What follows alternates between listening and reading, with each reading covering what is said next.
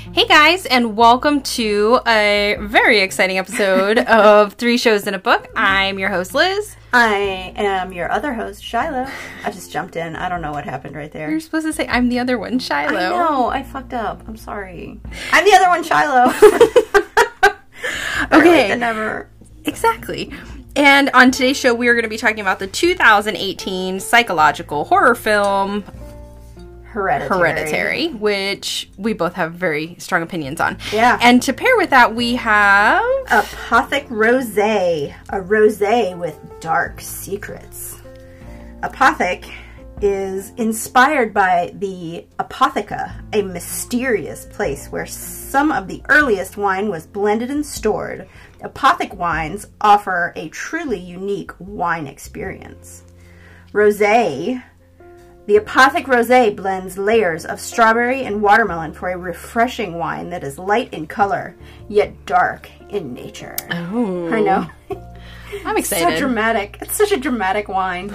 And I can't find on here anywhere the percent of alcohol, so we'll just see what happens. We'll figure it out. Yeah. All right, let's get to it. Woohoo!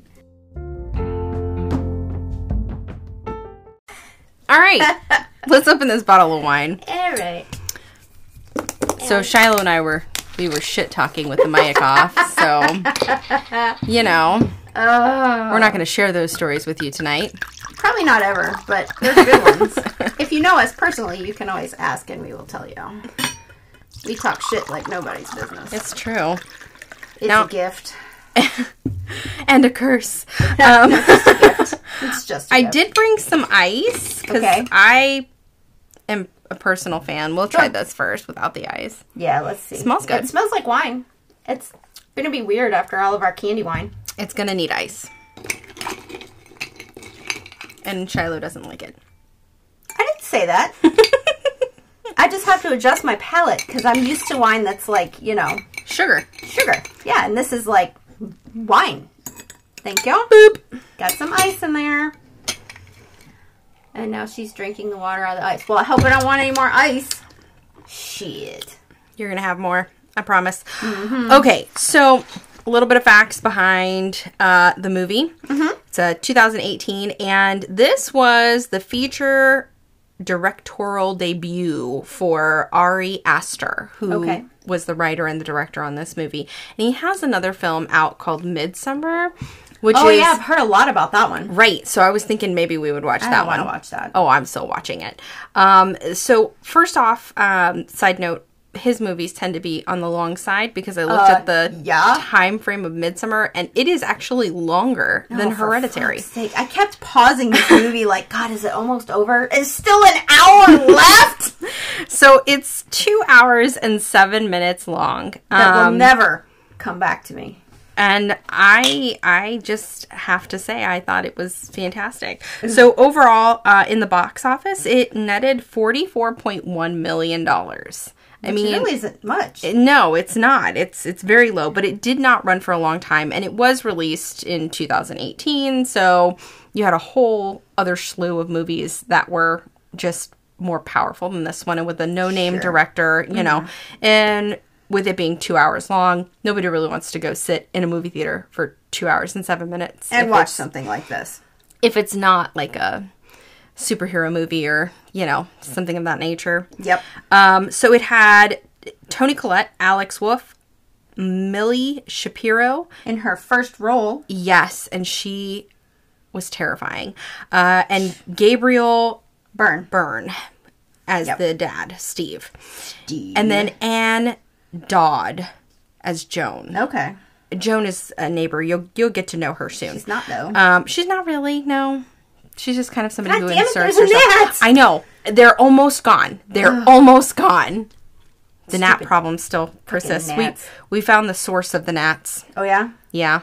Ours is down the drain where we can't get to it because Tony said I can't pour boiling water down my drain.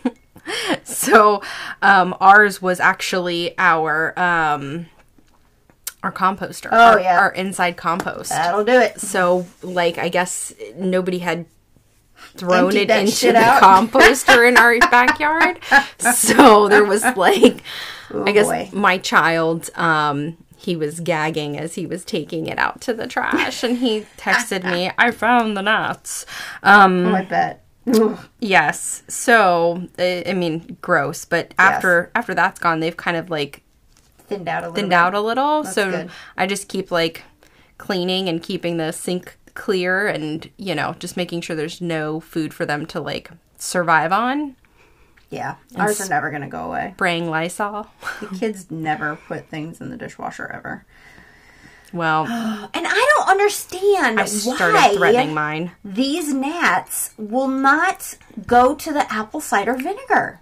I have never had that happen It's like before. a super bug. Yeah, it's something. Like, they just won't. And I'm No. like, are you goddamn kidding me? So, Anyway. back to the movie. So, I do have to But say... we digress. Yes, and it will happen a lot today. IMDb gave it a 7.3 out of 10, and that was 312,657 votes on that to give it that 7.3 out of 10. Rotten Tomatoes gave it a 90% on their tomato meter and 69% through audience. That's what I think about it. So, Toni Collette, she's done a lot of interesting roles, but I feel like this one was her most dramatic. Yeah. She's usually a stepmom or a mom of some sort. She's typecasted into that role. She was Joni in Knives Out. And she was Muriel in Muriel's Wedding. Goop. Yeah. Is that what it was that she... It's a lifestyle. Yes, exactly. But this role for her was, I mean, I felt that it was just amazing. I loved, I'm going to ruin it again. I loved this movie. Shiloh hated it. And It pissed me off. okay, so this movie, literally for an hour and like 45 minutes, you're sitting there like, what's happening? Like, and there's all these little creepy things that kind of happen, and then, it's some sort of mind fuck, and then you're kind of on edge, like waiting for something to happen, and nothing happens. Yeah. For an hour and 45 minutes. Yeah, it was bleak the entire way through. And what pissed me off about it is that it's portrayed as a psychological thriller. Right. But then you get to that last 30 minutes or so, It's a and all of a complete sudden, mindfuck. oh, hey, there's demons and bullshit. Which, See, and I felt like they were leading up to that, because they get out, grandma's books, and she's looking through it, and you can kind of like see what's being, gone through there. kinda. And then you're looking at the pictures, and the pictures are weird as fuck. And you're just like, wait a minute. So they're leaving these little breadcrumbs all along. And like Charlie, who is something's wrong with Charlie. Millie Shapiro, she is the youngest. She's 13. And she looks like she may have had cleft palate or something of that nature. And she just makes this, like, clicking noise with her tongue. All Yes. the goddamn time. Yes, exactly. Which It's a plot point. Yes, It's exactly. a plot point. But, like... So she's very annoying little sister who is clearly there's- seeking attention. Well, I think something was like wrong with her. Yes. As far as I don't know if she was autistic or what, but Which there was would explain- something not right with Charlie, Right. And I and mean, I didn't like her. So I didn't quite like her either. I just felt like she was this, teenage girl who was trying was to a figure out lump. her life, and she didn't know what to do with herself. She didn't know how to stand. She didn't know how to walk. She didn't know how to talk. She didn't know how to act. And, going back to the breadcrumbs, holy fuck. Nat. Yeah. Going back to the breadcrumbs, at one point she says, I think Grandma wanted me to be a boy. Yeah. And, that's at fairly early in the movie. And, all of these little things just add up at the end. Like, they all mean something. It's not like they just randomly blurted something out and it didn't mean something and it didn't come to fruition at the end. Because it does. Every single conversation they have makes sense at the end. Which kind of fucks you up. Because It does. I'm going to be honest. I texted Shiloh after I watched the movie, and I'm like, I thought I was going to be scared, but I wasn't scared. It's fine. Just don't let your kids watch it. That night, no fucking lie, I was up at 3 o'clock in the morning scared out of my fucking mind. I was having nightmares, and then I could not put myself back to sleep. And I haven't been so scared of a movie in fucking forever. And Since It. yes, I think that was the last one you had nightmares on. Right. It or part 2. it was the original. the first one, yeah. And like, because the second one was just a terrible letdown. The first one was a terrible letdown. Well, I liked it. It was scary, but it was like, it was a childhood fear, you know? So it's been eating away at me for 30 plus years. And like, anywho. I'm just sitting here slow looking at her while she's talking. I'm just going to let this digging go. my grave even deeper. Just going to let it, just see how far this goes. Let's follow it. So, I'm not a fan of the wine.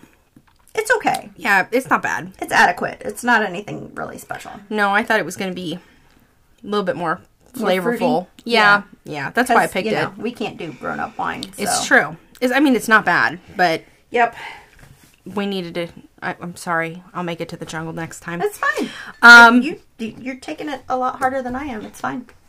It's okay. I've digressed and become more accustomed to the fruity wines. I used to be an adult wine person, but you know, I have ruined you. She has. And I don't feel bad about it either. So, the start of this movie, we are introduced to the Graham family, and they are on their way to a funeral. Yeah, it starts with an obituary. Yes. Like a printed obituary. And that was honestly one of the things that annoyed me about this movie. It was fast. Well, there was way too much shit that was written. Yes. I kept having to pause the movie and get up and walk over to the TV so I could fucking read what it says. See, I didn't even do all that. I just left it. Like, I meant to... If it's written down, I have to I have to read it. I meant to Google it later, and I never did, to be honest. The people who know me know that I cannot walk away from scripture. Writing. Oh, God, I can easily walk away from scripture. I can't walk away from, like, a story. Yeah. Whether it be, you know, a 2-sentence horror story or a book. If it's there, I'm going to read it because I love a story. So, yeah, and those were part of the story, so I was trying to So what did this say? Because I didn't watch it. It was just the obituary for Ellen. Okay, Lee, which is the grandma. Who is the grandmother. The mother of Annie. Yes, so, you know, Ellen Lee, beloved wife of Martin, who's already dead, mother of Annie, and Charles, who is also already dead, and grandmother to... That's what I noticed, was that a lot of them were already dead. And it was like, dead. And I was just like, yeah, okay, cool, obits. Let's go. Here we are. So you go into... So Annie is played by Toni Collette. And she is the mother.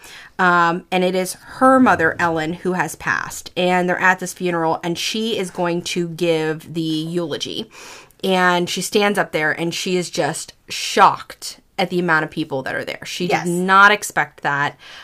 Before that, though, she gets this necklace that's, you know, left to her from her mother. And it's gold, and it's got this really elaborate design on it. Kind of thing. Yeah. Very scrolly and kind of cool. Right. And so she puts it on, and she's wearing it throughout the whole funeral and everything like that. And there's all these people, and she gives this terrible... eulogy about how her mother was a secretive person and very private and not very warm, and you can tell that they did not have a good relationship. She had some for sure childhood trauma. Very, very, And so the things that I noticed starting off the movie was that it starts with the obituary, and then it's like showing the I don't even know what really to call them. The things that Annie makes. Oh, they're like she's dollhouses? They're like dioramas? So she's a miniature artist. Yes, which is amazing. I love that shit. That's what she specializes in. But I didn't know what to call it. Like dioramas. It's basically dioramas because it's like scenes from her life. Yes. And they're bizarre as fuck. They're like really when cool. she's holding the baby. Yeah. And then her you can mother see is like with her hovering, breast open out. I mean just like, what was that? Like, was she attempting to breastfeed the baby? Which you later find out was Charlie, because she did not allow her mother near Peter, which is the oldest child. Yes. Yeah. So, yeah, because, you know, it's starting off and it's, like, showing us this workspace with all of these dioramas. And, like, this music is so heavy. The transition, though. Yeah. Oh, the transition was really cool. Yeah. Because it starts off and you're looking at this miniature art diorama of this house. And it looks like a doll house. And you go into one of the bedrooms and all of a sudden, boom. It's real. It's yeah. real. It's the actual bedroom. Right. It's Peter's bedroom.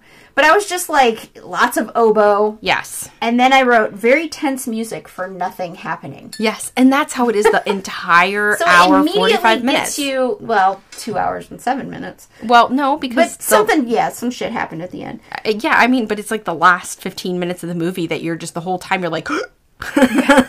So, I mean, well, and then there's maybe one other part before that where you're just like, holy shit, what the fuck just happened? And that part... Yes! That part is... I knew about that. I got like 2 pages into my notes, and I was like, oh, fuck. This is the one where the kid gets decapitated, isn't it? Because that scene is on a shit ton of, like, ranker lists of, like, most disturbing film moments. Oh, okay. Like, all of that kind of shit. It's always in there.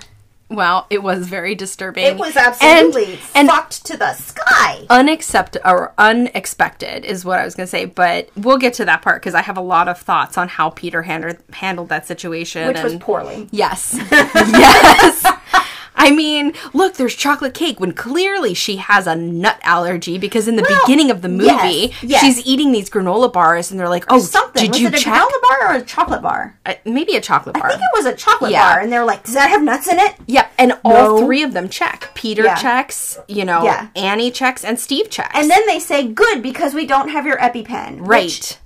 Okay, listen. This part, that pissed me off, like, throughout the movie. Yes. Because I know some kids with nut allergies. Yeah. And they have fucking always got their EpiPens with them. You have to. 100% or you'll get of the decapitated. Time. Well, I mean, eventually, yes. But like, seriously, they always have their EpiPen. That is, like, rule number 1. You always carry your EpiPen. And the fact that they were so cavalier about it.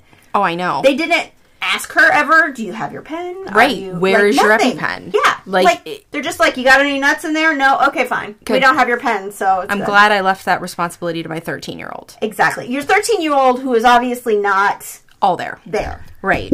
So, clearly the family dynamics in this are also a little fucked up. You know that Annie has that childhood trauma, which you can see right off the bat with her eulogy. Mm-hmm. Oddly enough, Steve, his profession is a psychiatrist. He's the husband. Yeah. And I felt so bad for him. I did too. I felt bad for him, and I felt so bad for Peter. So I thought so bad. Yeah, I know.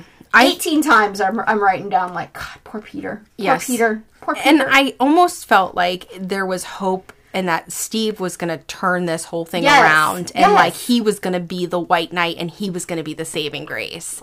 And that went up in flames. Good one. So, you're really kind of seeing that the family dynamic, the Graham family, they're quite fucked up. The Graham and Lee family. Yes. Because she was a Lee. Well, and it all stems from Annie, for sure, 100%. And it seems like the first half of their marriage, when they were raising Peter, things seemed to be normal and she was able to stabilize. But then when she was pregnant with Charlie is when she allowed her mother, Ellen, back into their lives. And that is where a lot of that drama comes back into their lives. It causes stress on the marriage. It causes stress in the family. And honestly, the life that they project out into the world seems like a very perfect life. Sure, yeah, normal, all-American family. 2 kids, a dog, a beautiful home. God, I love that house. Oh my God, the house is gorgeous. Oh. And, big tree house, too. Tree house, yes. Yeah. I was going to say, beautiful little tree house off to the side of the garage. Really big. Like, yeah, it was big. Especially at the end. Yeah. And that's where, Charlie spends a lot of her time is in that tree house. In the tree house. So she is 100%, just she just in her own world. And she also is kind of artsy. So she likes to draw. Yeah, and also build things. And you see her, she's got her own little workspace in her bedroom, which I thought was kind of cool too. You know, both these kids have massive bedrooms. Yeah. I mean, their bedrooms are just big. Yep. So, I mean, great little house, and, you know, they make it look like they are just, you know, the Joneses. For sure. They are 100% everything's foursquare with peachy them. keen. Yep. Yes. So as they're trying to get through, you know, the funeral, and they get home, and Annie says to Steve, I thought I would feel worse. Yeah. Should I feel worse? Yeah, she's like, I feel, this feels weird. Yeah, I don't feel bad. Yeah. And that's when I was a little bit confused, because she walked into the house, and I had already been drooling over this house. Like, oh my God, this house in the woods is gorgeous. She walks in, and she says, she's just standing in the entryway, and she says, this feels weird. And I'm like, was this Ellen's house? Like, is that why it feels weird? But then she goes on to say, like, why aren't I more sad? I feel like I should be more sad than I am. And that, I related with her on that. Like, I literally turned to my husband, and I was like, I totally get that feeling. Yep. Because I did not feel sad when my mother passed. Yep. It was just, you know, all the childhood trauma that you experience, and, you know, sometimes when that happens, it's more of a relief than it is a sadness. Yep. So I understood how she felt there. So that's how I was like, yeah, that woman's fucked up. Yeah, she was bad news. So, you know, then it goes on, and, you know, it's all very normal, mundane shit that's happening. And for the most part, yeah, they're just going about their life, and they've got boxes of mom's stuff, which is just Ellen's shit that she had left over. They pretty much got rid of everything else except for these, like, 6 to 8 boxes that are sitting in a room somewhere. Right. In her studio. They're in the workspace. Yeah. And Steve gets an email. Well, first, we got to back up, though, a little bit and talk about Annie and Charlie's discussion when Annie's tucking Charlie in. Yes. Because Charlie is upset, and I wrote down, I think Charlie is maybe the only one that's actually upset that Ellen is dead. Yeah. Because nobody else really is. They're just whatever. Well, they had a bond. Yeah. And, you know, Annie says that, you know, you were her favorite. Yeah. She loved you the most. Yeah. And that's when Charlie says, I think Grandma wanted me to be a boy. Yeah, she wanted me to be a boy. It wasn't, I think. She said Grandma wanted me to be a boy. Right. And, Annie's just like, no, honey. Yeah. And then Charlie says she wants to know who's going to take care of her after Mom dies. Yeah. After Annie dies. And Annie's kind of like, I mean, I'm not planning on dying, but I guess it would be your dad and Peter that would take care of you. And what happens if Peter dies or Dad dies? And yeah, it's kind of it's a very weird conversation. But yeah, definitely that also kind of gives you some insight into, like, Charlie's mental state. Which is wackadoo. Yeah. But then also in this scene, Annie notices on the wall, written on the wall, Satony. Satony. Like, it looks like it's written in ballpoint pen on the wall by Charlie's bed. And you see her, like, look at it, and then that's it. Then she like, if I had seen that on the wall, I probably would have gotten up and gone over and looked at it more closely. Like, what the hell is this on the wall? Who's writing on these walls? Yeah, why are you writing on the walls? Especially if you're not sad, you know what I mean? Like, but I guess if her kid's sad, then maybe she doesn't want to, you know, punish her while she's feeling I don't know. In a low moment. I don't know. But I felt like that was a little odd. Maybe she'll figure it out later. Yeah. Sure. The teeniest little ice nuggets in the world. Yeah, so then Charlie goes to bed and Annie goes into into the studio, and she opens one of her mom's boxes. Yes. And she pulls out this book that I think said was on spiritualism. Yes. Yeah. And there's like a little card in the front of it. It almost looks like one of those cards that they put on, like, floral arrangements. Yes. And it just says, you know, I'm sorry. And it's from her mom. It's weird. It's to her from her mother. Yes. I hope you can forgive me for this. Something about, like, her despair and her losses, but the sacrifices will be worth the rewards. Right. And I was like, fuck is she talking about? Again, breadcrumbs. Yes. It's breadcrumbs all now, but I was just like, what? It's all leading up because I mean, and you don't realize it, but you have to pay attention to this movie, and it's the little things. It's and not stop even it and read all the fucking small print everywhere. See, I didn't do God that. Damn it. But so moving on, so you're getting kind of glimpses into Ellen's bizarre little world. Mm-hmm. It looks kind of normal, like their life does, but clearly something was off. Yeah, she was odd. And then this is also where Annie sees her mom standing in the shadows. Yes. In the studio. After she is, she reads this note and then she like slams the book and throws it back in the box and closes the box back up and looks up and there's her mom standing like in one of the corners, like with a big grin on her face. And that is creepy in and of itself. Yes. And so that's where I thought for sure that the movie was going to pick up right there. I'm like, oh, here it comes. We got the first glimpse of, a little bit of scary. Now let's dive in. But you're disappointed. Yep. Because literally still plotting. After that, it's very quiet. It's a very bleak movie. Right. Like, and this is another one that's very just dark all the time. It's dark. All the rooms are dark. It's never really sunny. It's overcast. Like, dark. Yeah. Unremittingly dark. And everything is, even though they try to make it seem like, it's just normal life moving.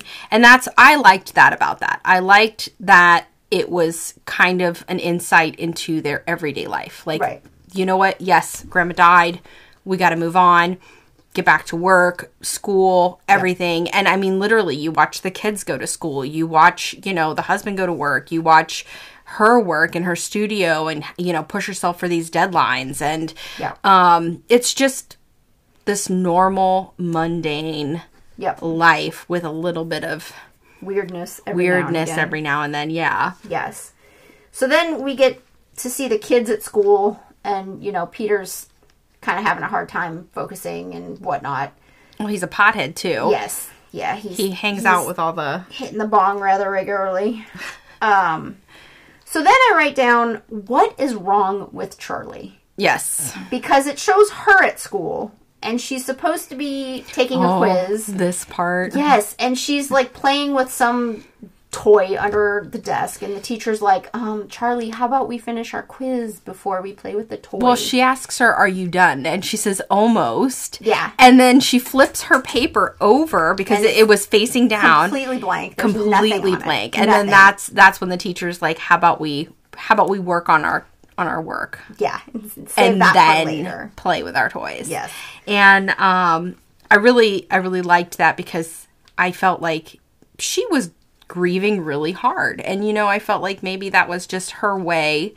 She's 13. She's a lump. She looks a lot younger, except for she's got real big boobs. Yeah. Yes. Because I actually did write down at one point, like, how the fuck old is this kid supposed to be? They are trying to hide her breasts. They're massive. They put her in baggy, sweaters. The whole movie, she's just a baggy, but you can still see them. They're big. She's definitely... She's got some T-toss. She's developed. Yes, and that's where I was like... That's where I was really confused, because she looks young. She acts like she's about 8. But she's got these honkers. And I'm like, I don't understand how... But then this scene was really Shiloh's creepy. like, please don't jump. You'll ruin the movie. Right, for God's sakes. Take his eye out. This part of the movie is... It's like a Christmas Carol. Or a Christmas movie. You'll shoot your eye out. Oh, sweet Jesus. Speaking of which, we're going to digress here for a second. Oh, we are. Okay. That never happens. They are making... Yes, they're making a Did you sequel. see Yes, it? with the grown-up kids. I love it. I hope it's good. I saw the preview for it today. Oh, did you? Yes, it looks great. Oh, I can't wait. It looks great. They're back in the old house, yay. of course, in Cleveland. Of course. And Tony and I went there. Did you guys go? Yeah, we went. We went to the house. The best poutine at that little bar that's like right on the side we street didn't there. go to the bar because we had the kids. We went to the bar because we were by ourselves. Yeah. Poutine. It was so good. Delightful. Like, literally, we had some drinks, ate some poutine, and played some... They had this weird... I guess it's a thing that you guys play up north here. It's like this wooden board. Cribbage. Is that With what that's little, called? with the little pegs and the cards? No. No? No, it had like... It was like, almost like shuffleboard and bowling had a baby. Oh, okay, yeah. Mumbly peg? No. I don't know what it Yeah, was. I know what you're talking about. I can't think of the name of it. Is there like a top Yeah. that you like spin the top and knock down the pins? Yes. Yeah, I It don't was remember what weird. that's called. And it was like, and the guy who owned the bar was there, and he was giving us all this kind of history of like the movie and like how they were, they were there when it was filmed and how the whole mall had to shut down, and Oh, it I was bet. not Christmas time when they filmed. So they had to dress up the whole area, and like he was talking about how only certain parts of it were filmed. So the mall scene was filmed here and all the house scenes were filmed here, but everything else was filmed elsewhere. Yeah, off. Yeah. And because, Cleveland was such a shit area, that's how he put it. So anyways, I'm really excited for that sequel. I feel like that's going to be a winner. And if it's coming out soon, I think we should probably watch it. Yes. I would like to do that. So, back to the movie. So then a bird hits the window. Yes. And this is where... That's where I was really like, what the fuck is wrong with Charlie? Right. Because, ooh, hey, I've still got a Swedish fish in here. I thought I ate them all. Oh, I got two! What a Yay! find. Because Charlie is kind of, the teacher tells her to quit playing with her toy and do her fucking quiz. And so she's kind of sitting there just sort of Snarling sulking. at her. She's looking straight ahead, and you can tell that she's, like, sulking. Yes. She's upset. Because she's just a lump. And in my head, I'm thinking, this little girl's grieving. Like, she's clearly upset about her grandmother. Like, she was upset the night before. She's now got to go to school and deal with bullshit quizzes. Like, I get it. Like, if you're close to somebody and they die, it is sad. And you are going through a grieving process. And this is likely the first time that she's experiencing death. Mm-hmm. So, in my mind, it all made sense that she would act like a complete spaced out freak. But I think she's like that all the time. Well, I got that afterwards. But when you're watching it initially, that's at least when I was watching it, I was like, oh, this poor little thing. But then as the movie goes on, that's just her. That's that was kind of Charlie. my first. I'm like, there's something wrong with this kid. It's never explained what it is, if she's Where's the autistic. cap? There it is. Right there. Or what, but there's definitely, she's not right. So this bird hits the window, and it is a large bird, and it hits the window really hard. And, Yes. everyone in the class jumps and exclaims and everything. And Is it Charlie okay? Oh is my still God. Looking just down. sitting, staring straight ahead. She does not even flinch when the bird hits the window. I jumped when the bird hit the window. So did I. She doesn't even move. Just sits there. So when that happened, did you think maybe that she had something to do with the bird hitting the window? Because that was my thought. I was like, ooh, is she psychic? Like, is something wrong with her? Like, is she able to control nature in that way? Like, I didn't think that, but I did, because it, the way it showed the bird, it was black. And I was like, ooh, is it a crow? Is this some kind of an omen thing? Yeah.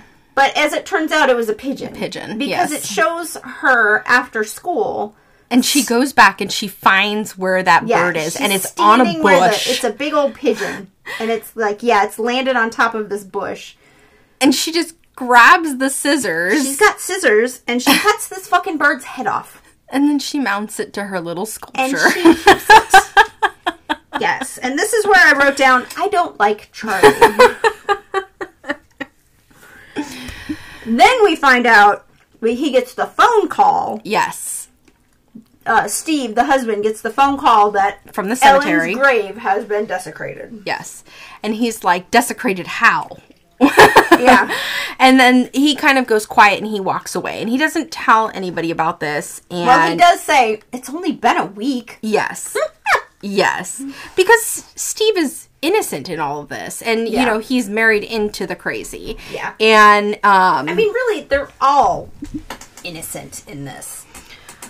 These things are not in their control. They did not have anything to do with what is happening, really. I don't know. I feel like, well, yeah, I guess if Anne didn't really have a relationship with her mother Yeah, she was even not as a participant teenager or a in child or, Yeah.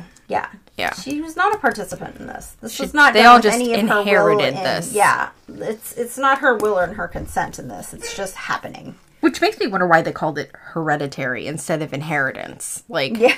Because inheritance sounds like stuff, and hereditary is in the blood. right. Makes sense, I guess. Yeah. I guess. Yeah. So, anyways, she's got this pigeon head. Steve's discovered that the grave has been desecrated.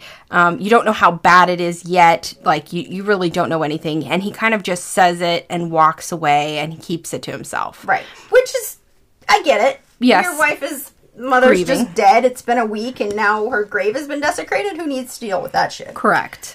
So, I mean, the life just keeps going on. More mundane stuff.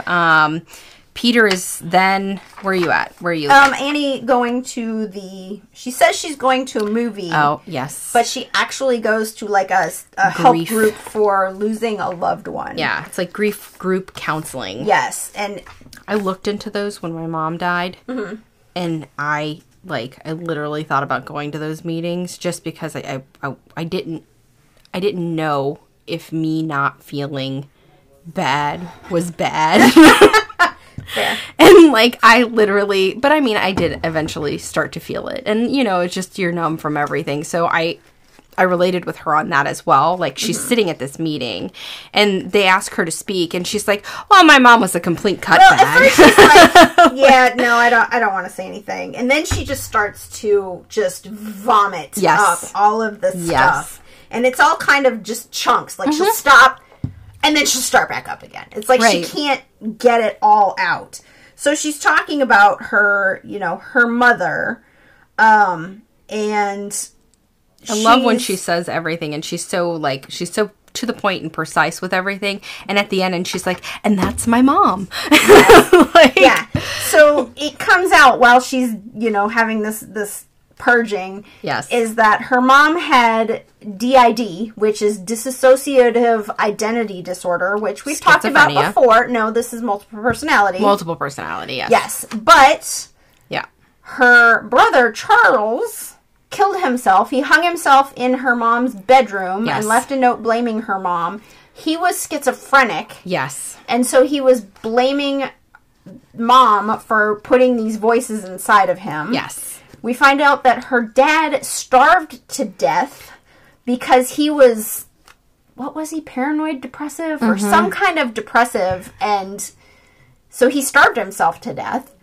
I mean, so we've got all of these massive mental health issues, like right in her immediate family. Yep. And that's where I was like, okay, how much of this is actually just in her head? Yes. Where she's losing it. So, yeah. Well, see, and I didn't think of it as her losing it because I felt like she felt very stable. But that's how they always portray it. Like, Right. they seem stable, and then on the inside, they're just fucking losing their minds. I mean, But literally. she just wasn't. She was. I mean, I guess. She was. Yes. So, yes. Then. So we're not even 10 minutes into the movie at this point. Well, we're a little bit further than that. I'd say we're probably about half. I want to skip to the party. Okay. Yeah, I mean, that's basically the next part anyway. The next big thing. So go for it. Hit the party. So Peter decides that I want more Swedish fish. he's going to go out. You want me to grab you some? No, it's okay. I can wait. I'll grab some on my way out. I can text Tony to bring us some. Bring the bowl of candy. No. Yeah. It's okay. Sorry, guys. I gave out some loser candy this year No, because Swedish fish are delicious. Swedish fish and Swedish fish? Swedish fish, but they don't call it Swedish fish over there. No, they call it American fish. No, I think they just call it gummy Fish. fish or something They like just that. call it fish. Yes, exactly.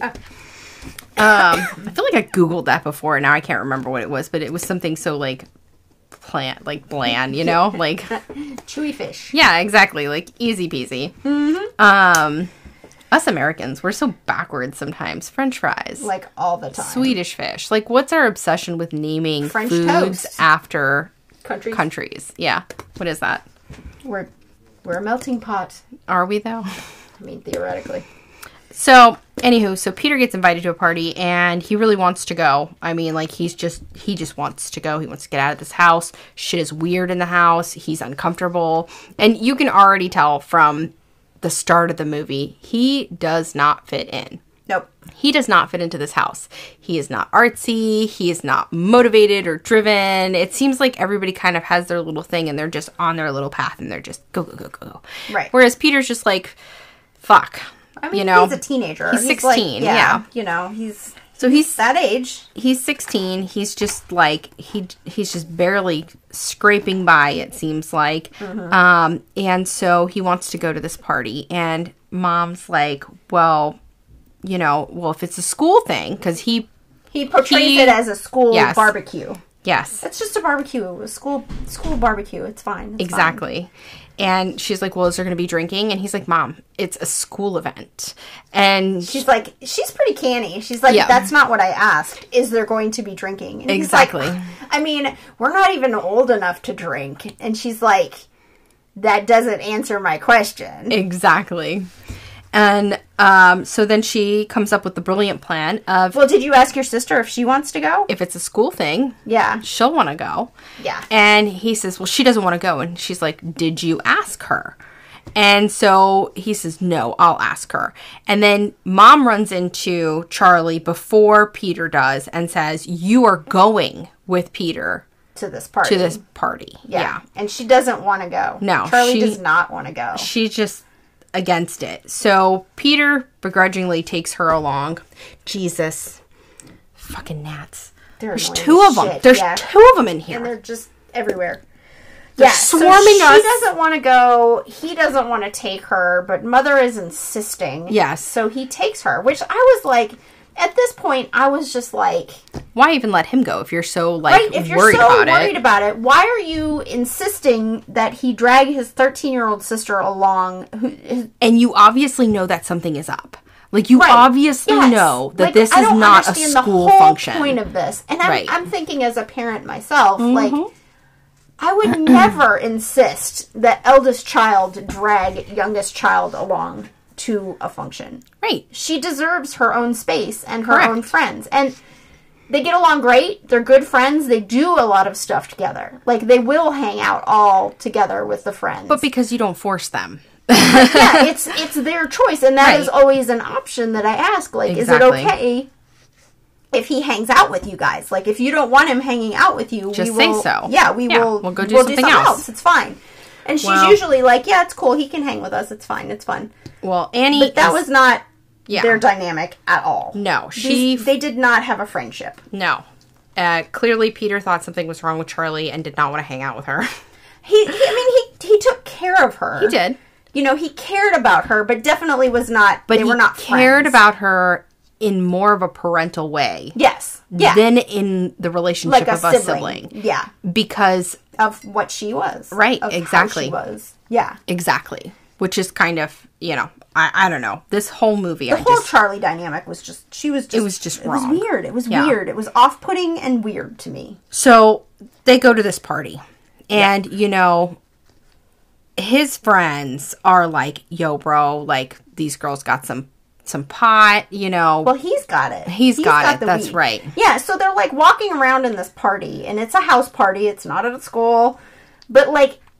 Charlie is behind him, like walking about 2 feet behind him, directly behind him with her head down. And holding her little toy that she's been building, that she was working on before her mother forced her to go to this event. That she did not want to go with Peter. And, you know, she looks absolutely miserable. It's clear that everybody else in there is definitely much older than her. Mm-hmm. They're all drinking. They're all making out. They're all doing what... It's a party. Yes, they are having a teenage party. We've all been unsupervised. There. Yes, loud music. Yes. Chaos. Yes. So she just looks miserable, and Peter looks guilty and miserable, but he's trying to make the best of it because he's there. So he's just trying to make it work. Yep. And he gets asked... He sees the girl that he likes. Yes. And so he goes up and starts talking to her, and then he's like, hey, do you smoke? Yes. And he pulls out a big bag of weed.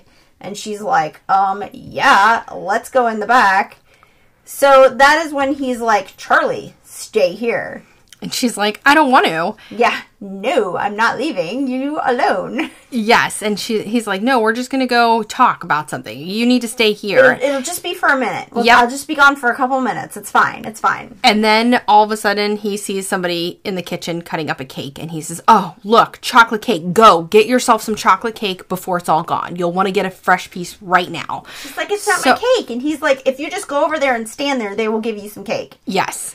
But what we see that he doesn't is that prior to the cutting of the cake, there is a girl who has been chopping up an absolute metric fuck ton of walnuts. Yes. Like right next to the cake. And then she uses the same knife to cut the cake. Yes. So, yes. So Charlie gets the cake. And I wondered why she was cutting up all those walnuts. Because, Yeah, it like, has no bearing on anything. I felt like that was like one of the unanswered questions. I thought that was weird anyway. I'm like, you're at a party. But that's how they started the party footage. They started the party footage on nuts. And instantly when I saw those nuts, I knew. Yeah, we knew what was coming. I fucking knew. We knew what was coming. I was like, that bitch doesn't have an EpiPen. Yep. Like, her brother's gonna, like, fucking feed her ass some nuts and she's gonna fucking die. Yeah, she's gonna get into those nuts and she's gonna die. But yeah, I mean, I was just like, These nuts in No Nut November.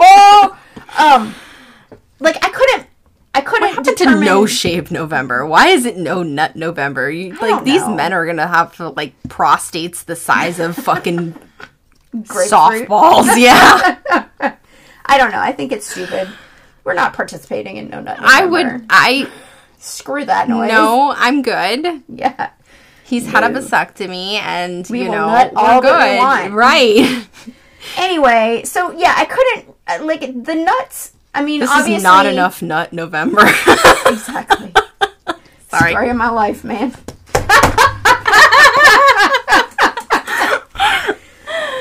they're chopping up these walnuts, and my first thought on seeing them is obviously great. There goes Charlie, which I'm not really sad about. Right. But like, why?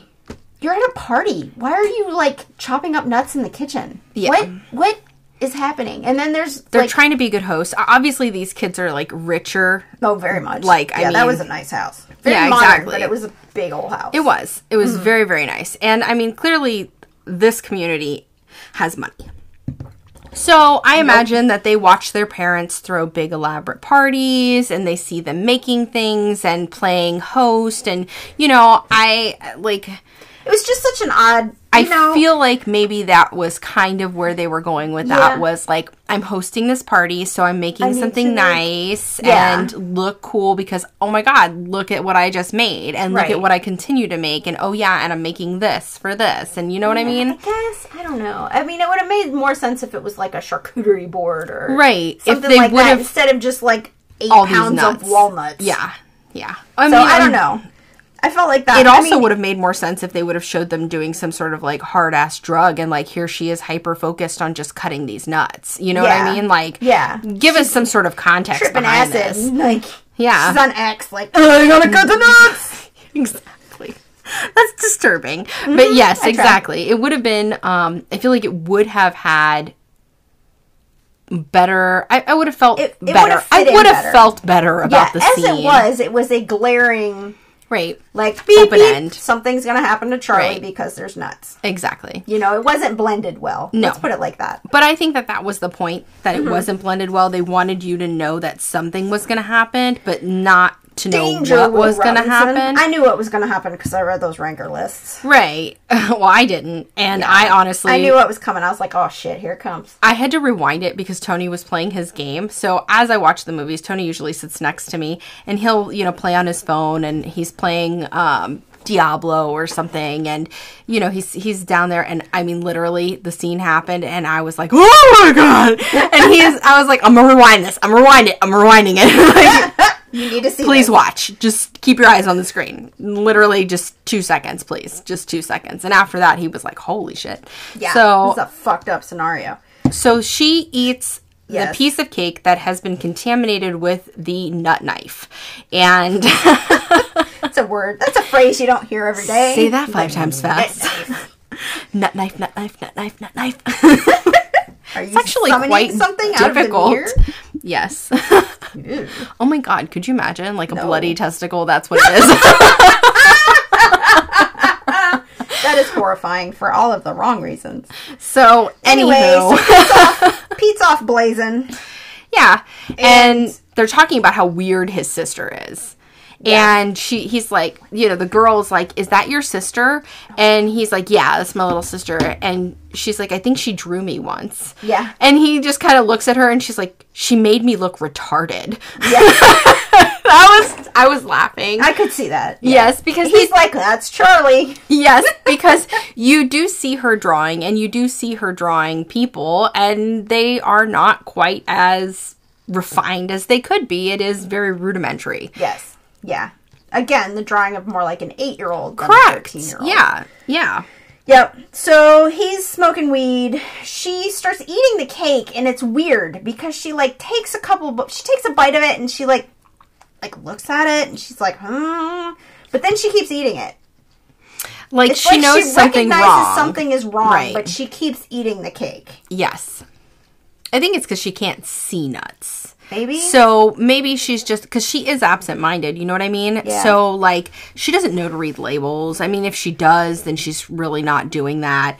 And, I was gonna whack it, but it flew away. I know, it went onto your drinky, and then Fucker. Get off my drinky. it's off. So, anywho, and that's a fat one, too. Like, there's one skinny one and one fat one. Like, literally, the skinny one is, like, over, like, I think he gets tired and he disappears. And then the fat one is just always over here. Mm-hmm. Talking about the gnats. Again. There's 2 of them. And they're annoying as quite fuck. annoying. And I'm just glad that they're not swarming the way that they were when we found... Yes. When we found the putrid mess that was our compost bin. Like, we're being good to the environment. And we're it's biting us in the ass. Yeah, we're composting. We got a giant composter on the side of our house. It's actually producing quite nice soil. Like, Oh, that's literally, good. we opened up the bottom bin and it was like Perfect black gold. moist. Yes, it was beautiful. Delightful. So, I mean, we've got some good compost going, and it doesn't have a terrible smell out there. No, It's if you very do it right, it doesn't. yeah, Tony's been doing a really good job with that. So, with the exception of the indoor compost, that is just a little Did not bin. get taken out. Right.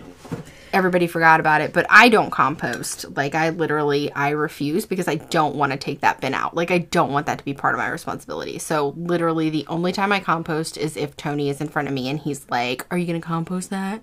And then I hand it to him and he composts it because I will not participate because I do not, I mean, it's just disgusting. It's inevitable that you will end up in charge of it if you do it. And it's disgusting. Yeah. And I don't enjoy the disgusting.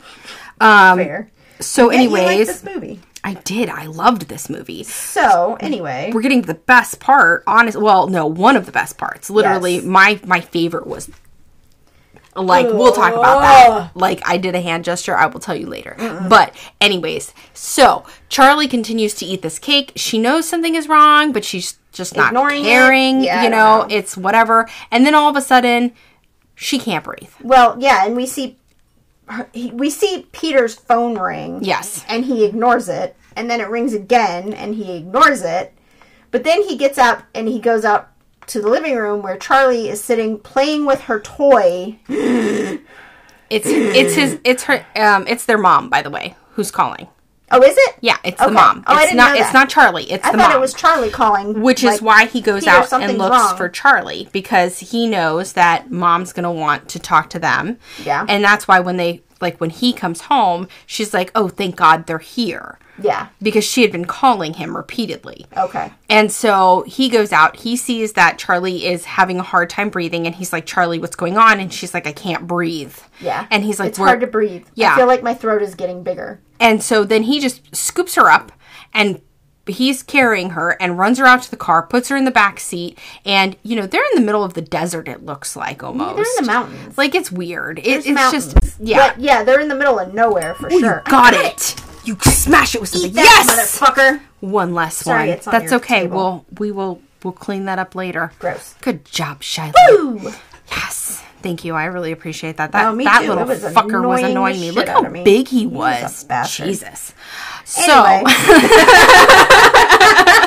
So we're like just One down, one to go. right. Anywho, so she's in the back seat. She's still having a hard time breathing, so she sticks her head out the window to get Peter some fresh air. You know, he's talking to her as they're driving. Like, Charlie, are you okay? Hang on, we're driving to the hospital. I'm going to get you there. Blah, blah, blah. So he's driving. It's foggy. Let's pause here. Okay. First of all, why didn't that motherfucker call 911? Exactly. That was my thought. Like, because Second when of he all- first threw her in the car, I'm like, what is he doing? Driving her home? Right. Yeah. Second of all, why didn't he just ask that crowded room if any of them had an EpiPen? Chances are somebody would have. Right. Yeah. And if they didn't, then we're calling 911. Yeah. You know, and regardless, you're going to have to call 911 when an EpiPen is administered. You got 15 minutes to get that bitch to the hospital. Yep. Like, in a family where you have somebody who has an EpiPen, you should know these things. Yeah. I mean, it's this is something that should, especially when should have been the practiced. person with the protocol. EpiPen is a child. Right. Like, everybody older than her needs to know how Correct. to use the EpiPen, where to put it, how to store it, where the hell it is at all times. Exactly. And what happens after you use it. Exactly. Like, those are basic. Yes. And doctors stress that to you when you get an EpiPen. Yep. So what You've you do... got to get your ass to the hospital. Right. But what you do with that information, if you don't follow those rules and you don't follow that information, then you're just, I mean, Yeah. you're a shit parent. Yeah. Which, bravo, Annie. You They fucking really, did it this well, time. But, you know, like, Steve, too. Yes. He's a doctor. Yes. A psychologist, but still a Yes. doctor. yeah. Like, and the But I whole feel time they like were he very didn't really care lackluster. about Charlie. I mean, I think he cared about her, but they were both very lackluster parents, Distracted. in my Yes. opinion. Because, like, when Steve finds Charlie sleeping in the treehouse, He just leaves her. well, he's like, "What the hell are you doing? It's cold. You're going to catch pneumonia. Come Yes. on!" And that's it. Like, there's no Yeah. no repercussions whatsoever. Yeah. Just like, come on, let's go. We're I'm done. just going to yell at you. Yeah, and that's then it. move on. Yeah. And Back nothing to else life. happens. But that's how they were with everything. Yes. It was like they were checked in for a second, and then they were like, okay. Just like the EpiPen. Yes. Are there nuts in that? No? Okay, fine. Yes, exactly. Because we don't have your EpiPen, so, meh. Even though it's clearly life-threatening. Yes, obviously. So, let's unpause. Okay. So now he's talking to her. He's telling her, we're going to get you there. Don't worry about it. She sticks her head out the window because she feels like she just can't breathe. She can't breathe, so she's hanging, like, her whole upper body out of the window. It's Yes. not just her head. She's out past her shoulders. Yes. And he sees a dead deer carcass in the road, and he swerves. And there's a telephone pole, and boom. Yep. Charlie is decapitated pretty much instantly. Oh, yeah. Straight And away. he hits that pole and is just done. and he just kind of comes to a slow stop. Well, no, he skids out. Yeah. And he stops, but then he's just sitting there. He's just sitting there, wide-eyed. He's not looking behind him. He's not getting out of the car. No, nothing. He's just sitting there. And then he drives away. Yeah, and then he drives away. He And that's left what I wrote. her head behind. I'm like, he drives off, question mark, question mark, question mark, back home, question mark, didn't call the cops, question mark, question mark. Right. What is happening right He now? just goes home, walks through the door. You hear the parents say, "Oh, thank God they're here." Annie, they're in their bedroom. Nobody checks on them. Nobody comes out and says, "Hey, how was the party? Where's Yeah, your sister?" Nothing. And And he's he like a zombie. lays down in bed. He's like just, Yeah. you can tell he's in complete and utter shock. Yes. Yeah. Just lays down in bed. And he just stares off into the distance, and This is the worst, but it's also just so fucking funny. so then it's daytime, and You can she's see him, he's still laying in bed just staring. Blankly Yes. staring. and his bedroom is close to the driveway. I think it's close like to the front it's of the like on the house. second floor, and it like overlooks the driveway. So he has a perfect view of the treehouse as well as the driveway. So But he's not looking. no, he's just staring into laying in space. bed, staring at the wall. And Annie goes out to the car, and she She's grabs like, her. oh, I've just got to run to the store. I'll be back in about 20 minutes. Yes, and she goes out, and you hear her. walking. You hear the door open. And then she screams. And she's like, and just starts screaming. And like, I thought it was going to be more blood curdling. Honestly, I was expecting more theatrics with that initial scream. But then I thought about it and I'm like, you know, if I opened that car up and I saw the decapitated body of my 13-year-old, I think I would be almost silent for a second and then have to catch myself and emote. Yeah. To me, it felt like it felt real. It didn't feel grief was amazing. It really was. But it felt to me like the first hill on Diamondback, which is a very tall hill. And I've never ridden Diamondback.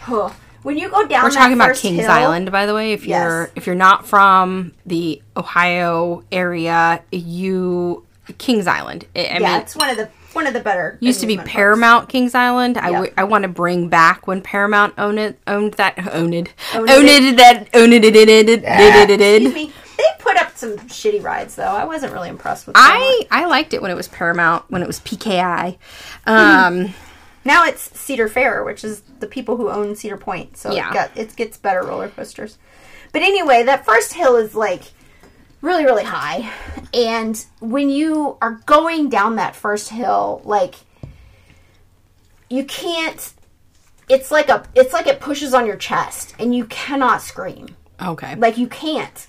You're just silent until you get to the bottom of that hill. And I think that's what it was, is just, it was too much. Yeah. And it just wouldn't come out. And it would make sense that it's too much. Right. I mean, you don't your expect to find the 13-year-old decapitated daughter. remains of your 13-year-old daughter in the backseat of your car when you get up in the morning. Exactly. Yeah. So they bury her.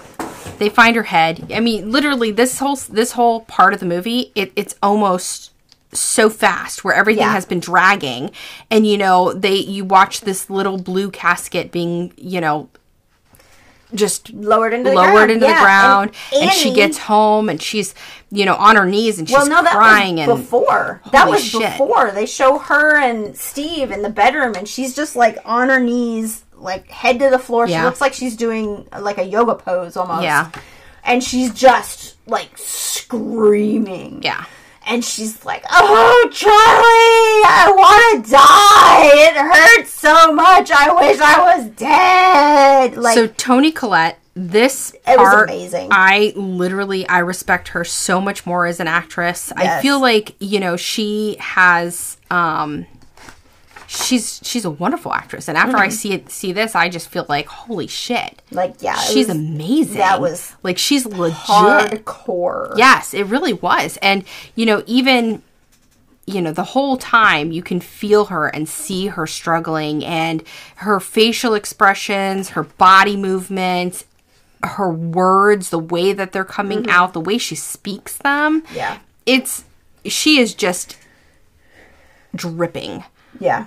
Dripping with grief, and it's fantastic. Yeah, it's amazing. And here's where I was like, I don't understand. Like, you never see any of the fallout of this beyond like the funeral. You never see Peter talking to the cops. Like, why is he not in jail? That's like, none of that. Which I guess is not germane to the plot, but this is also a very...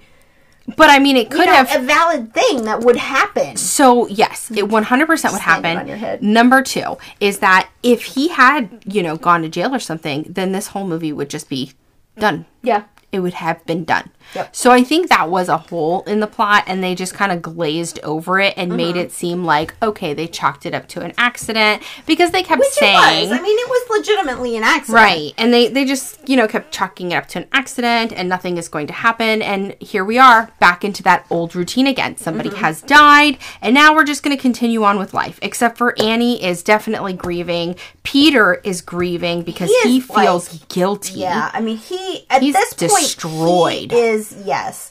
And that was the other big thing for me, is Dad is a psychiatrist. I know. Get his ass some help. Yes. Help this kid. Yes. Like, he's going to class and he's just staring blankly. Like, he's completely almost catatonic. Yeah. Like, he's his hair is all greasy. He's not taking care of himself. And there's a scene where he's under the bleachers with his friends. Yes. And they're passing around this bowl, and they're just joking about somebody. And the three guys are talking about so and so on Facebook. Yes, and Peter's not involved. He's just staring off into the distance, and all of a sudden he just breaks out into this hysterical crying. Well, he can't breathe. No. He's like, yeah. Just like Charlie. And then, they're like, oh my God, what's wrong? And he's like, I think I got into something. I'm having a reaction. And they're like, do you want us to call the ambulance? He's like, no, just hold my hand. Just hold my hand. And then he just starts crying. Yeah. I mean, like, this kid is not okay. Nope. And no one is helping him. Right. And Annie is also fucking losing it. Yes. And Steve is just standing idly by. Yeah, I don't think he's idly. I think he's in his own state of shock. Yes. Like, he has just shut down. Well, he lost his daughter. Mm-hmm. And he's been having to support a wife who's grieving the loss of her mother and now the loss of her child. Yes. So I feel like his other child is also, destroyed in his own way. Correct. So I think he's just kind of like, I don't even know. He's what at a to loss. do. Yeah.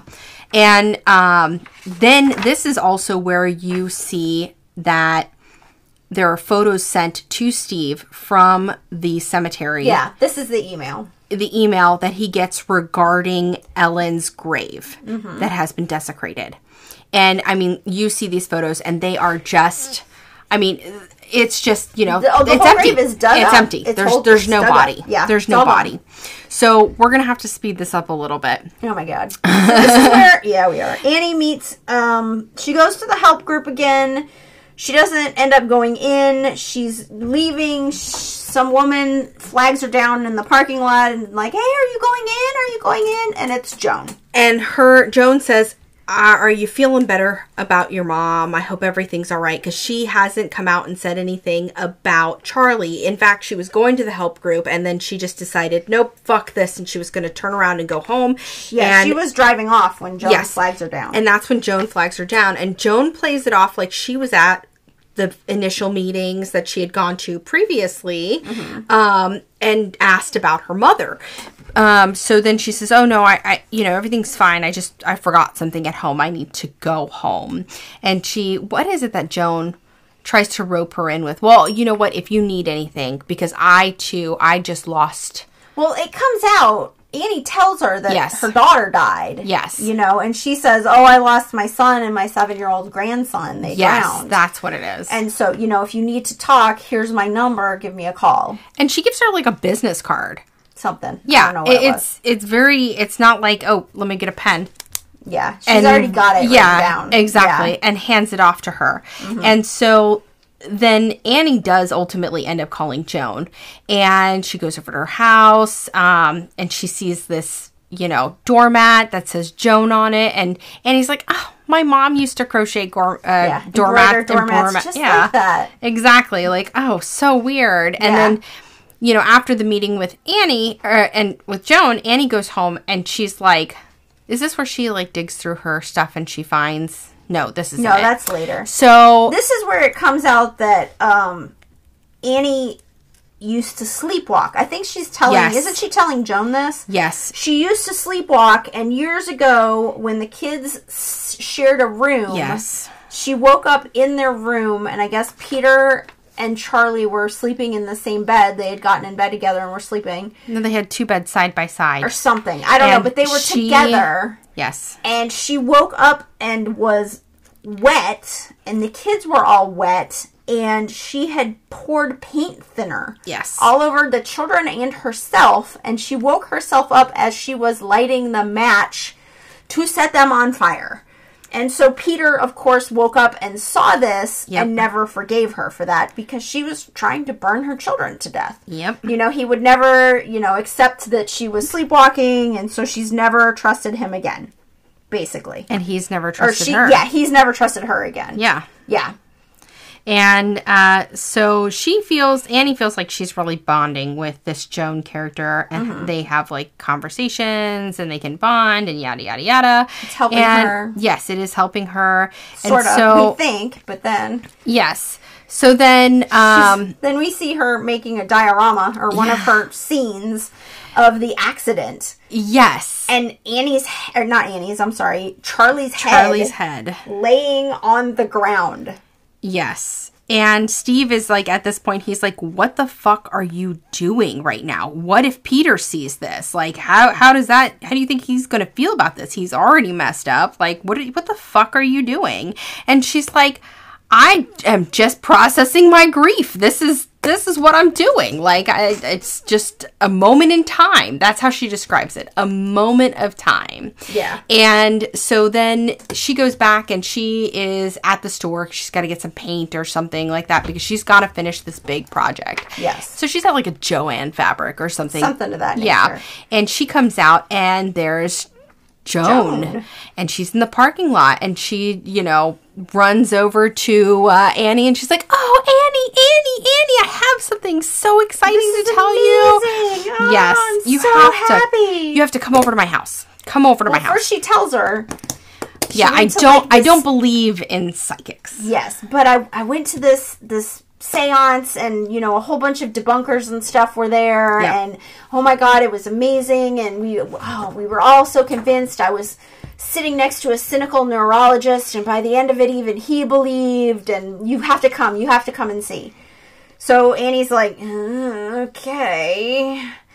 And so she takes Annie back to her apartment and does a seance where she communicates with her grandson. Yes, and he's writing on a chalkboard, and he moves the glass, and all kinds of shit. And then Annie gets freaked out, she just freaking the hell out, like freaking out so hard. And she starts to really panic, and that's when Joan's like, "We're gonna pause. Hold on, we're gonna pause." And she hands Annie the set of instructions, and it's like, you just light a candle. And you need an object. And you need an object. You need one of her, something of hers. I have the chalkboard. You have to find something of hers. Right.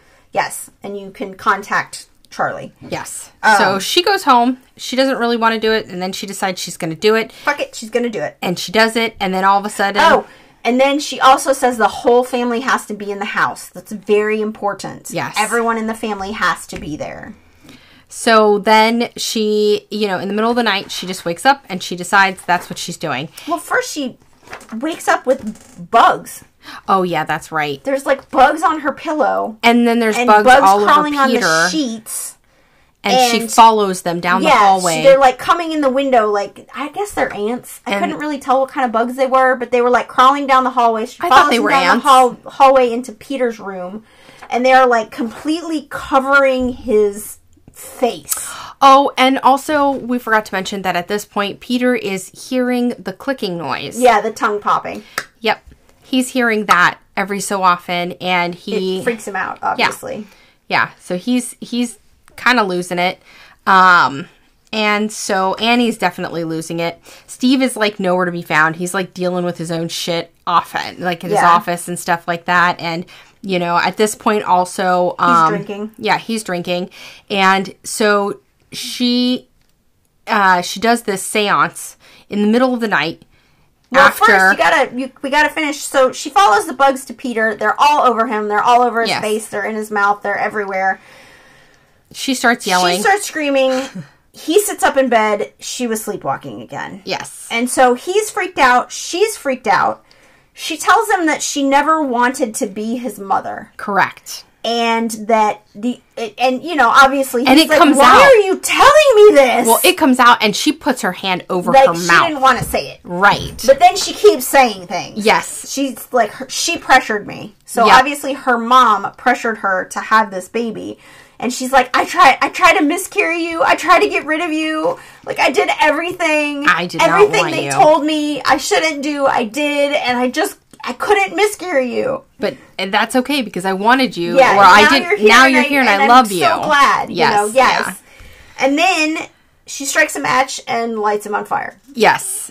And it turns out it was all a dream. And she wakes up and she's in her bed and she's fine. And everything is fine. And so then she decides she's going to go downstairs. And you know what? Fuck it. We're going to contact Charlie. So she does that. But you don't get to see that ritual. The first time. You don't see that first ritual. So then she comes upstairs and she's running and she's like, Steve. And she wakes up. Yeah, she wakes him up and she's like, you've got to see this. This is amazing. Come downstairs right now. And she goes into Peter's room and she's like, Peter, it's me. Wake up. I love you. Wake up. Just come downstairs with me. Come downstairs. She brings him downstairs.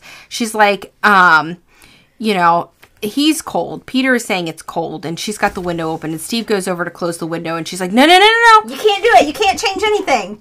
Leave it all the way that it is. Just trust me. We're going to talk to Charlie. Yeah. Charlie's going to tell you it's all okay. She was just here talking to me. And, you know, Steve at this point is like, no. Yeah, this is done. You have gone too far. No. And so she's like, no, just entertain. We have to hold hands. We have to do this.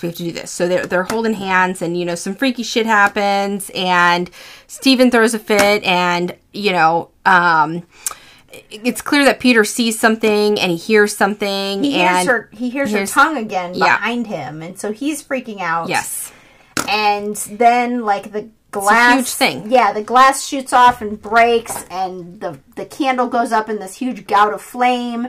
And then all of a sudden, apparently, Annie gets possessed by Charlie. Like, her head drops down, and then she's like, Mommy? Where am I? And like all of this stuff, but she's saying it all in Charlie's voice. And so Peter absolutely just loses his shit. Like, he is screaming, he is crying, he is destroyed. And Steve is also pretty destroyed by this. So, yeah. Then there's a whole bunch of written things that I couldn't read.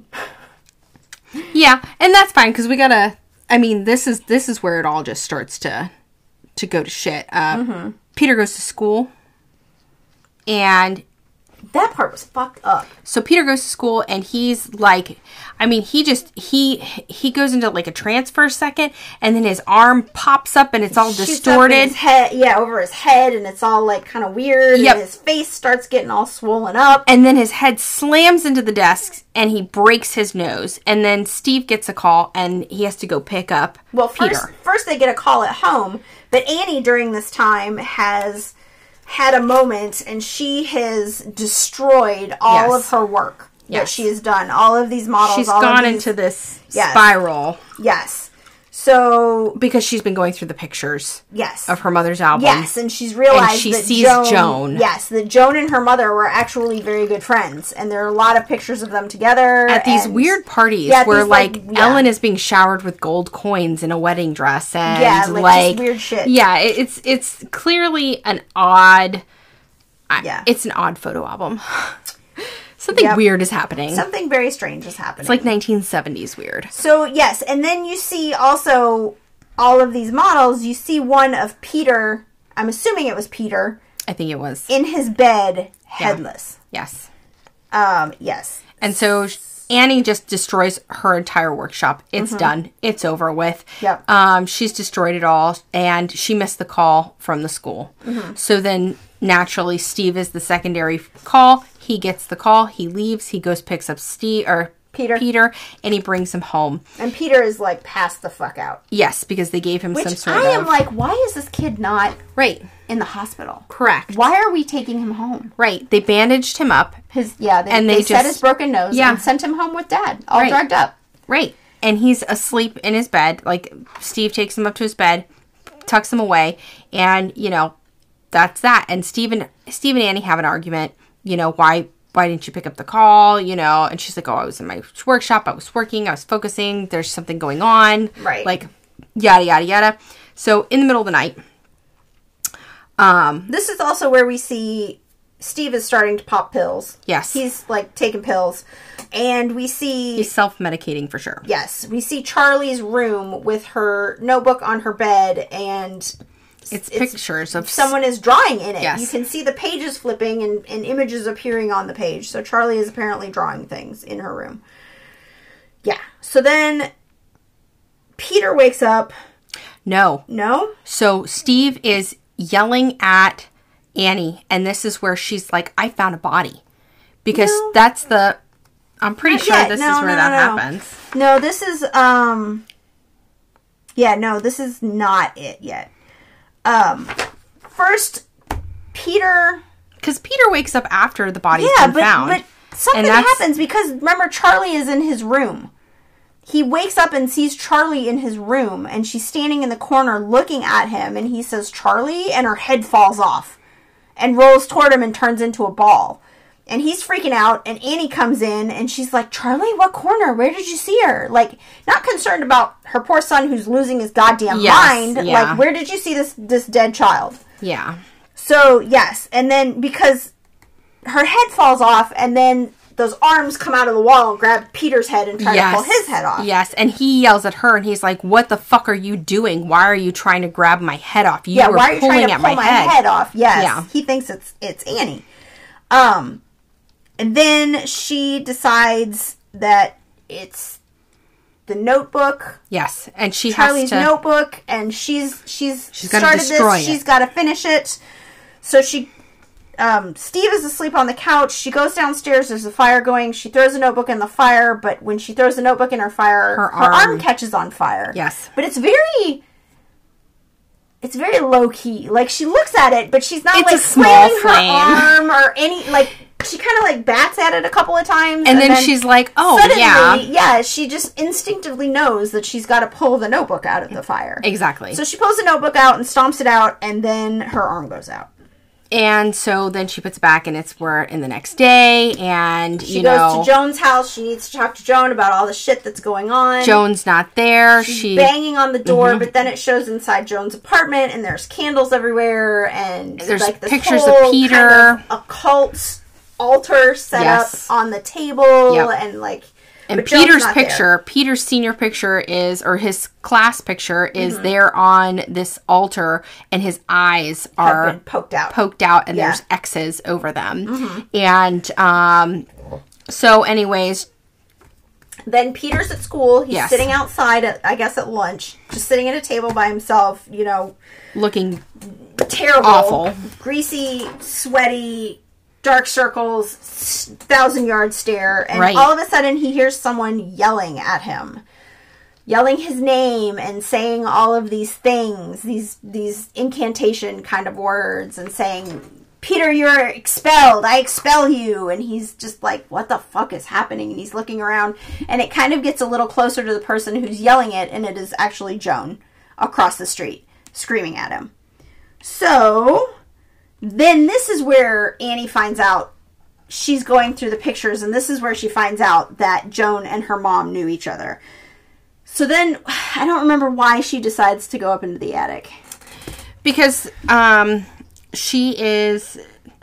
I don't either. I feel like there's something that pulls her there, like she's looking for something or needs to do something, and so she pulls the attic door down. Yeah, it's one of those trapdoor attics. Yes. Where you have to, like, hook it and pull it down, and then the ladder comes out. So it comes down, and all these flies just massive come tons out. Of flies. And I mean, everywhere. at that point, why are you still going up those stairs? Well, why are you still gotta going up see. those stairs? Like, I get that part. Like, you gotta see what fuck the fuck. that. I'm leaving. What is this? I am leaving that to my husband. Like, wow, he can go up there and see. Yeah. So, anyways, I'm not a brave soul. Like, I'm not afraid of bugs. But Jesus fucking Christ, if that were to happen, I'd be like, yeah, it's not me. Yep, it's not me. Nope. So, close that shit back up. Right? Like, that's not my job. I did not sign up for this. So she goes upstairs and she sees... Yeah, there's flies everywhere. Yes. She's, like, covering her nose. You can tell it smells terrible.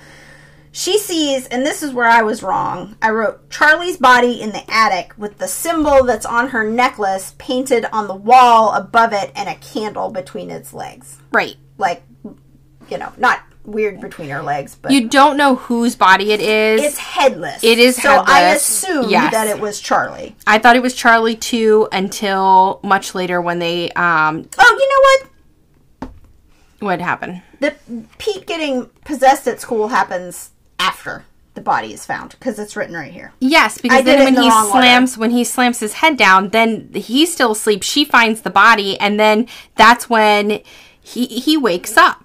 Yes. Because mom is already getting possessed at that point. Like, she's already starting to feel crazy. She's seeming crazier Yeah, than normal. Yeah. Well, I mean, she finds the body. You find a body in your attic, you're going to be a little fucked up. But Peter's not awake at this point. Stephen comes home, and that's when they have that argument. And he's like, where the fuck were you? And she's like, I found a dead body. Yeah, you have found a dead body. There's something in the attic. Yeah, so. And then he's like, fine. And so he finally does go upstairs. Very much humoring her. Yes. Yes. And then he goes up and you hear him like scream. And then he comes back down. And is like, who the fuck is that? And then he blames her and he's like, it's your mother. And it was you when you said you were going to the movies all those nights. Yeah, it was you. Up your mom. And she says, no. I did this. It's my fault that this is happening. I did this. And you have to burn this journal. I tried to burn it, but it's not working. Every time I put it in the fire, I light it on fire. So you have to put it in the fire. Yeah, you throw it in the fire, and then I'll sacrifice myself and burn up, and it'll be over. Yes. But, and then she's like, I love you so much. You're the love of my life, but you have to do this. Please. And so he's slowly walking away with this journal, and he's thinking about it, and he's going to do it. And then he says, you know what? No, I'm not entertaining this. Yeah, no, we're not doing this This anymore. is done. So she rips the journal out of his hand, and this is the journal that we saw the drawings in earlier in the episode, and she throws it in the fire, and then all of a sudden Steve just is engulfed. Yeah, he just goes up in flames. He burns up. She is freaking out, looking at him, and then all of a sudden, wham! She's not there anymore. So Peter wakes up because his sister's head falls off, and no, that's another time. So Peter just wakes up. Yeah. And then he gets out of the bed, and he's looking around, and his mom is in the corner of the room. Oh, God. Perched up in the corner of the room. That was where I was like, you know what? I'm done. So that is where she's like up in the corner on the ceiling. Yes. And it's, it's really dark. You can kind of just see her form back there, and she's not moving. And they just focus on the front of his face, and so you can see her behind him the entire time. And it is the freakiest and he comes downstairs and he's like, Mom, Dad, Mom, so he sits up, and while he's not looking, she you can see her dart out of the room. And she flies. But she's silent. Yes. She's silent. There's no sound. And then I was like, what happened to the sound? Because he gets up and he's walking out of the room and there's nothing. There's no background noise. There's nothing. It's dead silent. It is quiet. So then he goes downstairs and he's saying, Mom, Dad, and he stumbles upon the dead body of his father. His charred father's body. It's awful. And so at that point, I'm thinking to myself, fucking get out of the house. Right. Just go. He goes downstairs. The house is all messed up. Furniture has been overturned. It's been messed up bad. So in the closet behind him, there's a naked guy. I think it's a lady. No, there was definitely a dick. Was there a guy? I didn't see the dick. I was just more focused on the unnerving grin. So there was a guy. Standing and then there his mom smiling at him. And then his mom's up on the fucking ceiling again. And, at this point, things are just, you're going 100 miles a minute at this point. You are just fucking freaking out because it is scary as shit. It is. So then he runs because he's being... Yeah, he hears the thud. He turns around. His mom is coming at him. Yes. So he runs, and she basically chases him up into the attic. Yes, he goes up to the attic. He runs upstairs, and the attic door is... The ladder's down. He closes it. Yes. And then she floats up to the top of the ceiling. You don't see it, but you hear something banging knocking on the attic door. Yes. And it shows the outside, and she is fly spattered up against this door that is in the ceiling. Her knees are up against the ceiling. Yeah, her whole body is. Yeah. She's and she's banging her head. It's not her fist. It's not her knees. It's not. That's not what's knocking. Yeah, it's her head, and it's not just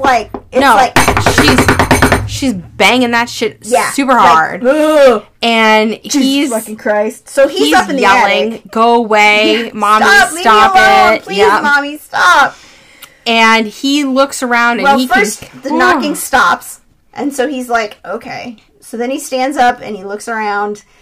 He's distraught. Yeah, he sees the body. He doesn't see the body. Well, he sees where the body was. He sees a circle on the floor with a candle in it, and it's like an you oval. can see the outline of the body. No, too, there's though. no. Yeah, you can. No, you can see the outline of the body because I thought it was there, and then I was like, no, wait, it's not there anymore. No, yes, no, you fucking can't. can. Yes, No, you can. 100%. You can. I'm pulling do it up. Fine, do it. I'm pulling it up. So yeah, there's all the right. candles. You can see the outline of where the body was. It's no longer there. There's a picture of him, the picture of him with his eyes gouged out. Then he's like in shock. He's processing. He starts to hear a noise. And, well, yes, he hears that, but then he also hears like a squishy, squelchy sort of a noise. And he turns around, and Annie is hovering up into she's like in the peak of the ceiling. This is a big attic. This is not a crawl space. This is a huge attic. Yeah, it could have definitely been a different room. And she has one of those, like, wire hand saws. And she is cutting her head off. She's staring at him. The just sawing sound back of that. and forth. And it gets faster. And she's sawing her head off. At this point, my husband is watching. And he is just... He's committed. He has put down his game. He is... watching with full intent of finishing this movie with me, and he even said it. He was like, whoa, like that's fucked up, because the sound, and that's what they focus on, is the sound. Like, that is what you are hearing. That's the only noise that there is. Yep. And at that point, that's when he decides, fuck it. He turns around and there's more naked people behind him. Yes. And I assumed they were dead. I don't know if they are or I not. assumed they were dead too. They were dead. Because they're just suddenly in the attic. Yes. So, like, he turns around, he sees those people, and he instantly runs and just jumps out the attic window. Can we talk about this, too, for a second? Sure. There's this picture, and I can't pull up the big thing here, but in this scene here, this is when he's initially in the attic, and you see the see the person in the back there. Okay, yeah. When I saw that, I was, like, freaking out. I don't think I saw that. It was so bad. It was so bad. Ugh. I was just, the whole time, like, anytime that there was, like, any kind of, like, hidden little gem there, I was just, oh, and look at this. So here's something that you didn't realize, like, so, like, this guy here in the meeting is also the naked guy. Oh, one of the naked guys. That's nice. Wow, that's exciting. Oh, yep, it's that naked guy. So I guess these guys are living. Maybe. They're not dead. I don't know. They're the worshipers. Anyway, so he sees these people, and, like, immediately, without a second hesitation, he turns around and he jumps the fuck out of the attic window. Yeah, why the fuck not? Bye! I mean, yeah, I would, too. Like, that's your escape route. I'm watching my mom decapitate herself. I'm fucking out of this. And Dad is burned up dead on the floor. I'm done. So then, he's lying dead there, and all of a sudden, you see this little glowing orb. Mm-hmm. And at that moment, I fucking knew. Did you know? Because at that moment, I was like, oh my God. Because I was like, oh, thank God. He's dead. His torment is over. We're done. And then I saw that orb, and I was like, fuck. Yep. This is the one that had the creepy smile. See, he definitely had a dick. Oh, yeah, that's a dude. So, anyways, he, the orb enters in Peter's body, and then all of a sudden, Peter's body just gets up. Yeah, he sits up. He's landed, like, face first on the ground. And then, he just, like, he sits up and he looks and he clicks his tongue. No, first he sees his mom's body, like, just levitating up into the treehouse. Yes. And then he, like, clicks his tongue and gets up and walks over to the treehouse. Yeah. And he climbs up into the treehouse, and it's all lit up with candles, and there's all of these naked people in there. And they are worshiping around a wooden figure that has this, it's like carrying almost a cane, which replicated the shape of Peter's hand in the classroom when he went into this whole, like, little spasm and broke his nose.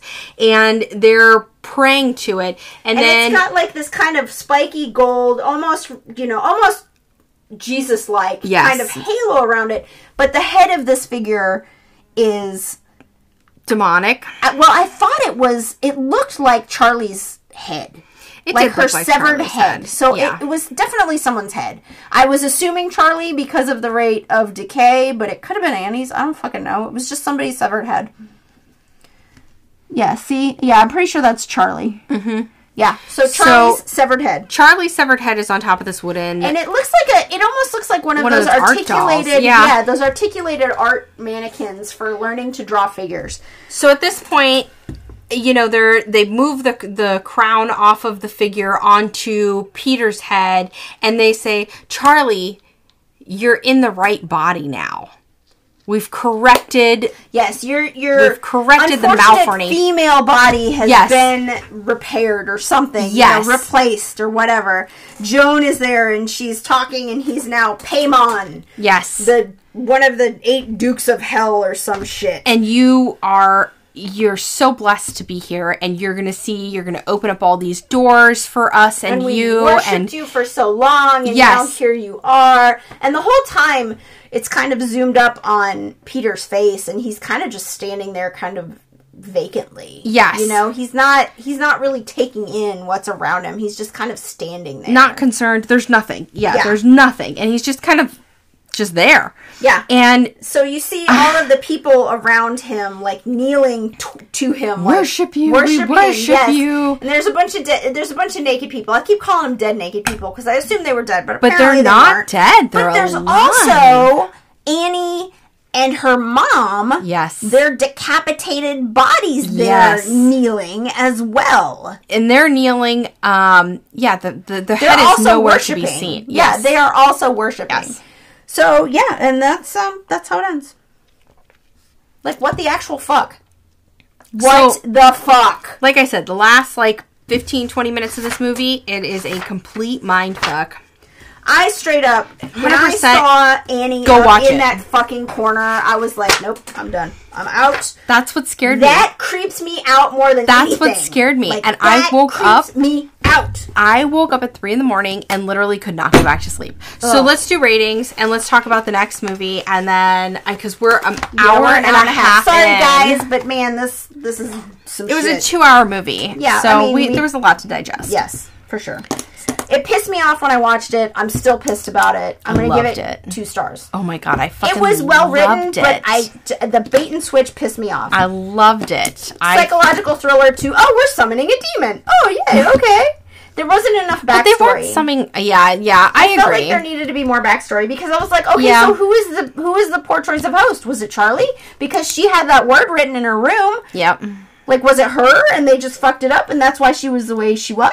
Was it... I mean, obviously Annie got possessed. So the first time Annie got possessed, was that actually Charlie or was that the demon trying to possess her? Then what about the second time? I'm assuming it was Paimon, but what was it not? Maybe? I think it was the mom. I'm assuming it was... You think? I think it was the mom. I think Joan put mom's body in the attic. And that was the other thing. How the fuck did they not know that there was a body in the attic? I know, it smells so bad. You can smell when a mouse dies in your fucking walls. Right. You're not going to notice a body in your attic. Right. And it's been 2 weeks at this point. At least. So, I mean, honestly, I'm going to rate this pretty high up. I'm going to give it a 4.5. I fucking loved this movie. It gave me a fucking nightmare. I had not recovered it. It took me 2 fucking days. It was scary as shit. I watched it yesterday and I was in the kitchen this morning getting ready for work and I'm like, I am still pissed off about that movie. And Jeremy's like, why are you pissed? And I'm like, I just can't even explain it, but it pissed me off. I loved it. I fucking loved it. So, let's talk about the wine now. It was adequate. I'm going to give it 1 star. I mean, I'll give it 2. I won't go back to it. Yeah, we didn't finish the bottle. No. It was adequate, yeah. Merely adequate on the wine. I don't even want to finish this glass. Yeah, we didn't finish the bottle. No. Either. So anyway, so November. No, not November. We're going to be, after watching The Black Phone. Nudity November. Oh, shit. Yes. No. Nobody needs to see that. After watching The Black Phone, which was a really, really wonderful adaptation of a book. You're welcome. Yes, that was a good choice. I really didn't want to do that, but you were 100% right. And I picked Hereditary, and I'm really regretting it because it was a ball sucker. Because we had another movie that was pretty good, too, that I would have chosen, but... Well, I just thought it seemed cool, like Hereditary, that's kind of cool. Like, okay, what's going on? See, I looked at the length of time in that movie, and I was like... I didn't look at the length of time until I had already picked it, and then I was like, fuck. 2 hours and 7 minutes. Damn it. So anyway, November. November is going to be movies based on books. Yes. So we're going to start this one off with... Want to do Bullet Train first? Yeah, we can do that. So what I decided to do, because, you know, the people who know me know that I am a voracious reader. And she jumped the fucking gun and picked all the fucking movies and the books. So I had to push the brakes of it and be like, I've already seen all of the goddamn movies. Stop watching so many fucking movies. Can't go. Anyway, so we're going to do movies that are based on books. So we can start off with Bullet Train. That would be great because I've really been wanting to see that. But I got all of the books that we are going to be You didn't get Luckiest Girl Alive. I've got it on hold at the library. They didn't have it in.